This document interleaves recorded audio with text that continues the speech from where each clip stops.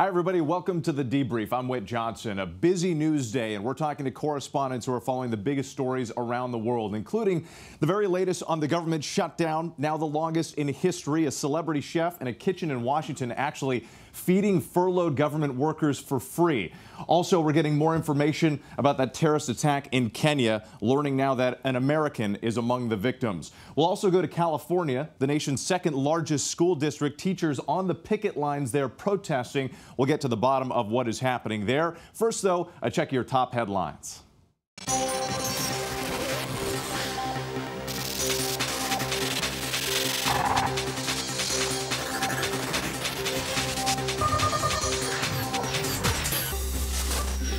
Round two this morning for Attorney General nominee William Barr back on Capitol Hill for more questions in his Senate confirmation hearing. Senators spent much of day one asking about Robert Mueller's investigation. I have the utmost respect for Bob and his distinguished record of public service. And when he was named special counsel, I said his selection was good news, and that knowing him, I had confidence he would handle the matter properly. A new caravan of Central American migrants heading toward the United States has crossed its first border. About 500 people, including dozens of children, now moved into Guatemala from Honduras. McDonald's has lost a big trademark battle over the Big Mac. The company has been fighting another fast food chain named Supermax, which is based in Ireland. McDonald's claims Supermax was violating its trademark for the Big Mac sandwich, but European regulators sided with the Irish company. That means McDonald's no longer has the rights to its Big Mac's trademark in the European Union. It looks like there's a deal in place to keep Sears open. Those close to the negotiations reporting Sears Holdings has agreed to move forward with a more than $5 billion bid by Chairman Eddie Lampert's hedge fund to save Sears and the jobs of 50,000 employees. YouTube is putting new rules in place after a string of videos imitating blindfolded people inspired by the movie Bird Box. The site is now banning any videos that show people risking serious danger or death.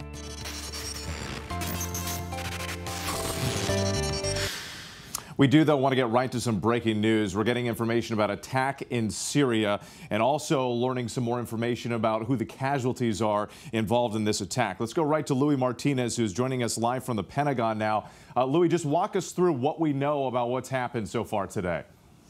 What we do know is that there was an explosion outside of a restaurant in the northwest Syrian town of Manbij, and that some American service members were killed. That information coming from the U.S. military spokesman in Baghdad, confirming that there were U.S. military troops among the 15 killed that are believed to have been a result of this incident. This was a suicide bomb attack. ISIS is identifying the bomber. They described that this individual was wearing a suicide vest and that he exploded the bomb outside of this facility, and that resulted in casualties. Now, there are local casualties, and as we now know, there are also American military service members, but the U.S. military is staying away from identifying how many at this point. What we do know is that they were on a foot patrol through this town. Now, most people don't know where Manbij is or how important it is strategically in Syria. Manbij is a place in far western Syria where the U.S. normally doesn't operate, but it has essentially sent peacekeepers there, American troops that are buffer between Turkish forces that want to take over the town, a Kurdish military that operates there, the Russians that are also nearby, as well as the Assad regime troops that are also close by. It's a vitally strategic town. It's the reason why U.S. military troops are there. And one reason why this is such a tragic incident, because they are there essentially in a peacekeeping role to keep the peace between these various groups.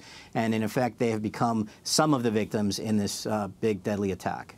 And Louis, beyond the sad news of the U.S. casualties here, the significance of this, the backdrop of this attack on the fact that the U.S. is now planning its withdrawal from the region. We know there's been a lot of back and forth. This was supposed to happen quickly after an announcement came from the president, and then it was scaled back a little bit. Just remind us where that troop withdrawal stands right now.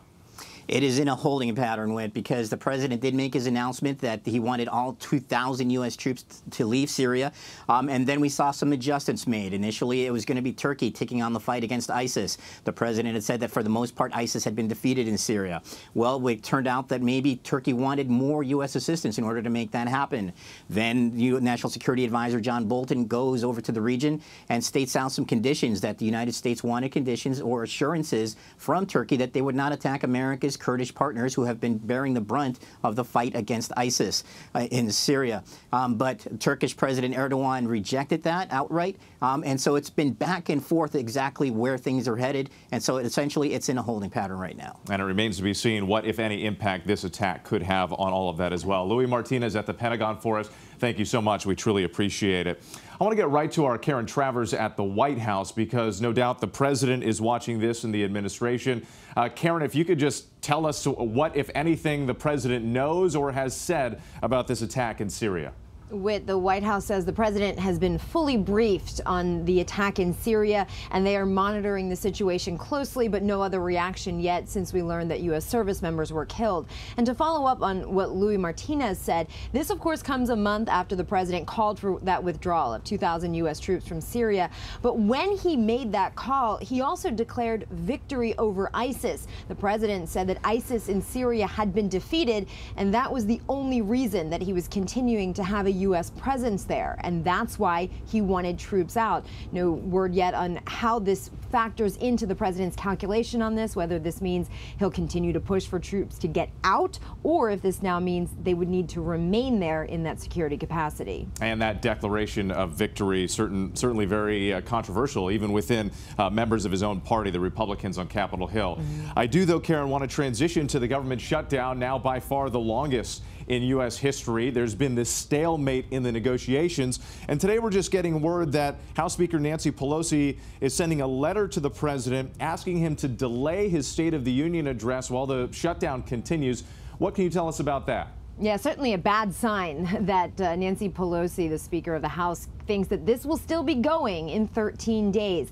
The State of the Union was scheduled for Tuesday, January 29th. Traditionally, the House Speaker invites the president to come up to Capitol Hill and deliver that address to the nation in front of Congress. But Pelosi says that she is suggesting that the White House and her team work together to come up with a suitable date after government has been reopened. She also cited security issues because, of course, it's a fortress up on Capitol Hill on State of the Union nights. You have the cabinet there. You have members of the Supreme Court and the entire Congress. It's quite a security operation. She says that right now it's just too difficult to try and see that you could logistically pull that off with so many agencies shuttered and workers furloughed. And what's interesting about this shutdown, we've covered shutdowns in the past, this one the longest, but also on top of that, unlike the others we've seen, nobody seems to be talking anymore. There's a complete stalemate. Is there an update at all in the negotiations between the president and Democrats? Not the Democrats that count in this, Whit. Remember, last week, the president sat down with Republican leaders and Democratic leaders, and that meeting ended after just 14 minutes. The president left and on Twitter called it a total waste of time. Yesterday, the White House invited a group of Republicans and Democrats to come to the White House and talk about border security. Whit, no Democrats took him up on the offer. It was just Republicans. And the White House is pointing to say that Democrats don't want to negotiate, that they need to come to the table. They need to start these conversations. But with the meeting yesterday, another one that's scheduled for today with a group of House Democrats and Republicans, these are not the people that are going to cut a deal with the president that would result in the shutdown ending. Ultimately, this is going to come down to President Trump, House Speaker Nancy Pelosi, and Senate Democratic leader Chuck Schumer. And for now, there are no meetings scheduled between those three. And no end in sight for now, anyway. Karen Travers at the White House for us. Thank you so much. We do appreciate it. I also want to talk about just the broader impact of this shutdown, because in the middle of all of this, it can't be lost. 800,000 federal workers are either working without pay or furloughed. There are some people who are trying to help, though. Let's bring in our Rachel Scott in Washington, D.C., because celebrity chef Jose Andres is helping out at World Central Kitchen. And they're, Rachel, trying to actually feed some of these government workers who aren't taking home a paycheck. Tell us what's going on there. Yeah, that's right. Well, the doors just opened here, and we're already seeing dozens and dozens of furloughed workers and their families come here for a hot meal. And I just want to say how unusual this is for this organization, World Central Kitchen, to be doing this. They are used to providing disaster relief for victims of hurricanes and wildfires. But today, they are providing hot meals to families they say are affected by another disaster, the disaster within the federal government, they say. So just take a look behind me. You can see the line already building up here. They are serving hot meals, and they say their standards really haven't changed. And disasters, they say, like this one, it really goes back to if people are able to prepare food and get food. And obviously, people are very affected by this shutdown. As you mentioned, 800,000 federal workers are affected. Let's go ahead and meet one of those people right now. Go ahead, sir. Excuse me. Annie is here. Annie, you are a furloughed federal worker. Where do you work? I work at the Food and Drug Administration. And so today you are here because you said that you had a lot of time on your hands. So you're not just furloughed, but you're volunteering? Right, absolutely. It seemed like a really nice opportunity to give back and do something with my time in a way that's going to be meaningful and hopefully help some people who are struggling. How has this impacted you? It's really kind of just caused me to really be sort of stir crazy. I'm anxious to get back to work. It was, okay during the holidays when you're celebrating the holidays, but now that, we're into January, I love the work that I do and the people I work with, and we have a really great mission at the FDA that I love to be a part of, and so I'm just sort of more anxious about when and being able to get back to work. Yeah, speaking of anxious, we're going into day 26. There appears to not be any end in sight here. How are you preparing for that? I've been keeping track of my budget just to make sure I'm not, spending too much money or anything like that, and just sort of keeping an eye out and been trying to just do something, get myself organized, donated a bunch of stuff to Goodwill, kind of doing the Marie Kondoing types of stuff. Well, I'm out, but it's sort of hard to make any more plans than that since we don't know when you'll be going back to the office. Do you have a message to the president and or congressional Democrats and Republicans? I think ultimately, a lot of people agree on most of the things, so it's really just a matter of getting everyone together and moving forward in some kind of way that will help the American people. Now, you aren't the only one. There are other furloughed workers here that are volunteering their time. I just talked to one representative who told me they're actually turning away people. There's just simply too many chefs in the kitchen. Yeah. Did you ever think that you would be in this position? No, I didn't, think it would have lasted this long, and it's, unfortunate, and it's great that, there's organizations willing to help in, and I'm happy to be able to help in some way and some kind of small way of giving back. Awesome. Thank you so much, Annie. I really appreciate your time. And so they are prepared to serve 2,000 meals here today. And the organizers that I spoke with say this is a national issue. Obviously, this is open just right here in D.C., but they said if this continues, they may have to expand and they may have to reach out to the rest of the country. That's right. Rachel Scott for us, and Chef Jose Andres. He's been known for doing this in Puerto Rico, disaster zones, hurricanes, fires. So a lot of people coming together trying to help out. Rachel, thank you. We appreciate it. Let's transition to another story out of California. A massive teacher strike underway in the nation's second biggest school district. Teachers are out on the streets. They are protesting. Meanwhile, the district is somewhat paralyzed as this continues. Teachers, parents, kids, all trying to figure out where everything goes from here. So let's go live on the ground to our Romina Puga, who is there in Studio City, talking to people who are on the picket lines. Romina, what's happening on the ground right now? Good morning, Whit. I'm here at Carpenter Avenue Charter School in Studio City. And as you can see, they're picketing this morning, and this group is prepared. They have not a boombox, an amp blasting music. They have donuts, they have coffee, and as you can see, it's not just teachers. There are students, there are parents. This is the third day of the strike, and they're doing this all across the district at different schools in the morning, showing their support in... Oh, and they're shutting down the music, actually, right now. So, but I don't think that'll kill this group's buzz. Let's find someone to talk to here. There's a bunch of parents, teachers. Are you guys parents or teachers? Yes. Teachers? Yeah. Can you tell me a bit about day 3? What's the mood here today? Let's say it's pretty fantastic. Yeah. So, yeah, I'm a retired teacher, but I substitute now. And I was in another school where I lived up in Tacunga. we didn't have, they're a little school. Yeah. But this is like phenomenal that we have really so empowering. Were you guys at the march on Monday? Yes. Yeah. Yeah, that was really empowering. Yeah. Unbelievable. What do you think has been more impactful, the picketing at the schools or the big rallies? I don't know. I'm used They're to big both- rallies. It's different. Yeah, these are a smaller group, and then down there it's just I was in unreal. 89. Such I a was great in- feeling. And why are you here? What are you guys demanding? We want smaller class sizes, less testing, full-time nurse and librarian and counselors. Yeah. No raise in the last 10 years. Not even cost of living. Yeah. It's about our students. Yeah. Thank you, guys. Let's keep going. So they turned the music down, but as you can see, this picked right back up. Everyone is still screaming and chanting. Let's see who else we can talk to while we're here.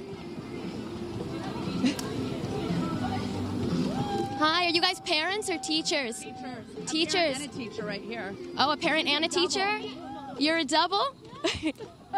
How long are you guys willing to strike for? As long as it takes. Yeah. We're fighting for public education and our students, and we need smaller class sizes. We need less testing, and we just need a better working environment for our students. And what's the mood today, day 3? How long do you think this will go on for? I think we're all united, and we're hoping that they'll get back to the bargaining table today. Yeah. That's our hope.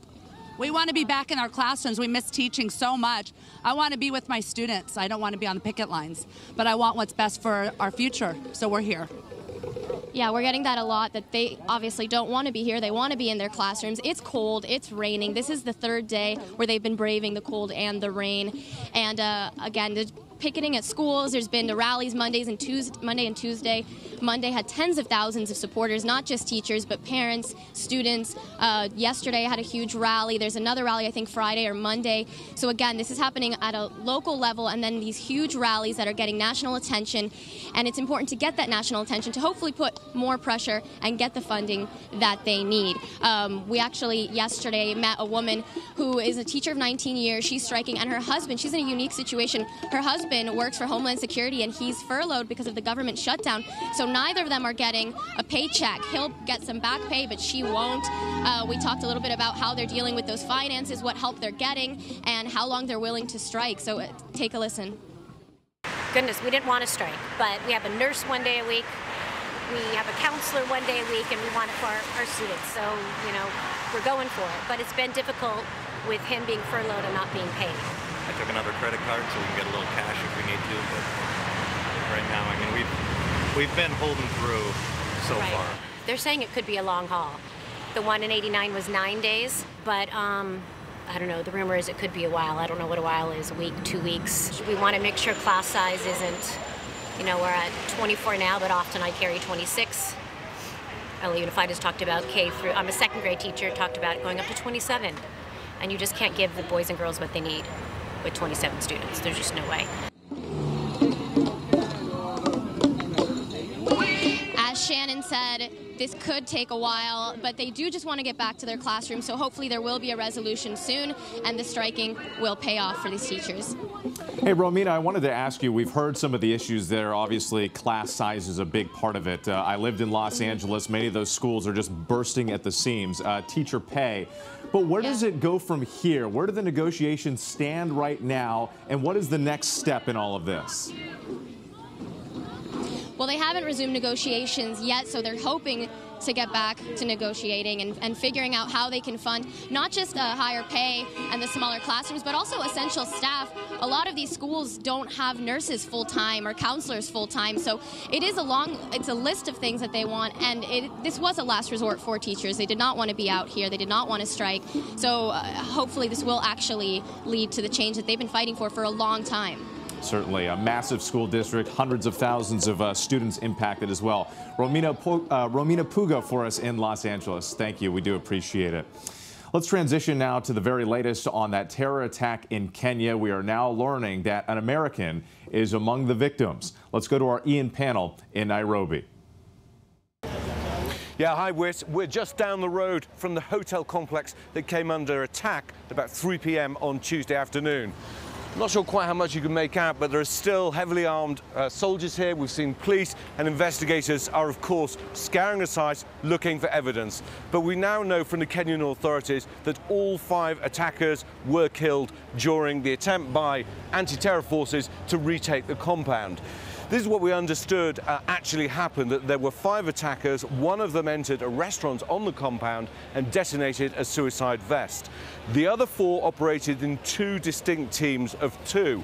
We spoke to an eyewitness who was working on the site. He's a videographer, and he says that he saw the 4 men, that he describes them as wearing bulletproof vests with a lot of spare cartridges, magazines around their waist, and they were all carrying AK-47s. They moved into the hotel itself and started to operate room by room, searching for people. He said he saw them shooting at anybody who looked out the window. They themselves hunkered down in the studio part of their complex, turned off the lights, put their phones on silent, and were desperately messaging loved ones and the emergency services to tell them where they were. We can see over here at the moment there's a large kind of media presence that's been out here throughout the day, and we've heard a couple of controlled explosions. We believe these were grenades that have been left by the attackers that they've tried to make safe. And I don't know if you can make it out, but up on the bridge there, bystanders have been gathering to look at what is really the latest terror attack here in Kenya. It's been claimed by Al-Shabaab, which is the Al-Qaeda-linked group based in Somalia. Now, US forces, together with Kenyan peacekeeping forces, are operating in Somalia, targeting Al-Shabaab. There have been a number of airstrikes in the first few weeks of this month alone in Somalia, like I say, targeting this group. So the investigation still continues for now. Questions will be asked about the level of security. Although 15 people tragically died, I think many feared that it could have been far worse than that. But many people will fear that this isn't an isolated incident and there could be more to come. Whit? Ian Panel in Kenya, our thanks to you. We appreciate it. We do want to turn to London now and the stunning defeat for UK Prime Minister Theresa May. Parliament voting to reject her Brexit plan. Julia McFarlane is joining us now from London. And Julia, walk us through what happened here in this vote and the significance of what's going on. Hey there, Whit. Well, the easiest way to sum up what happened yesterday was that history was made, but not necessarily in a good way, especially if you are Prime Minister Theresa May. Just to give you an example, just to put into context how stunning Theresa May's defeat yesterday was, in the House behind me, the House of Commons, the lower house of Parliament here in the UK, there's 650 lawmakers, members of Parliament. 432 rejected Theresa May's deal that she has spent 2 years negotiating with 27 other countries that make up the EU. That's a margin of 230. That is the biggest political defeat seen on the floor of the House of Commons since recorded history, all the way back to 1918. So history was certainly made last night, but it's significant because Theresa May's deal was the best option that the government could put forward to take the UK out of the EU, and the clock is still ticking because lawmakers voted into law the UK's withdrawal date set for the 29th of March this year, just 10 weeks away, and it's anyone's guess as to what the future relationship will be now that lawmakers rejected May's suggestion last night. And Julia, as you mentioned, Theresa May had been working on this for 2 years. The United States, markets around the world watching to see what will happen here, what the economic impact could be on them. But I want to ask you this. May is also facing a possible no confidence vote here. Is it possible that she could soon be out of a job? Yeah, I just want to say quickly, you say that the world and the markets are reacting. Remember, President Trump, he made his own thoughts known on the deal. He said that he thought it was a bad deal. Clearly, so did most of the House of Commons.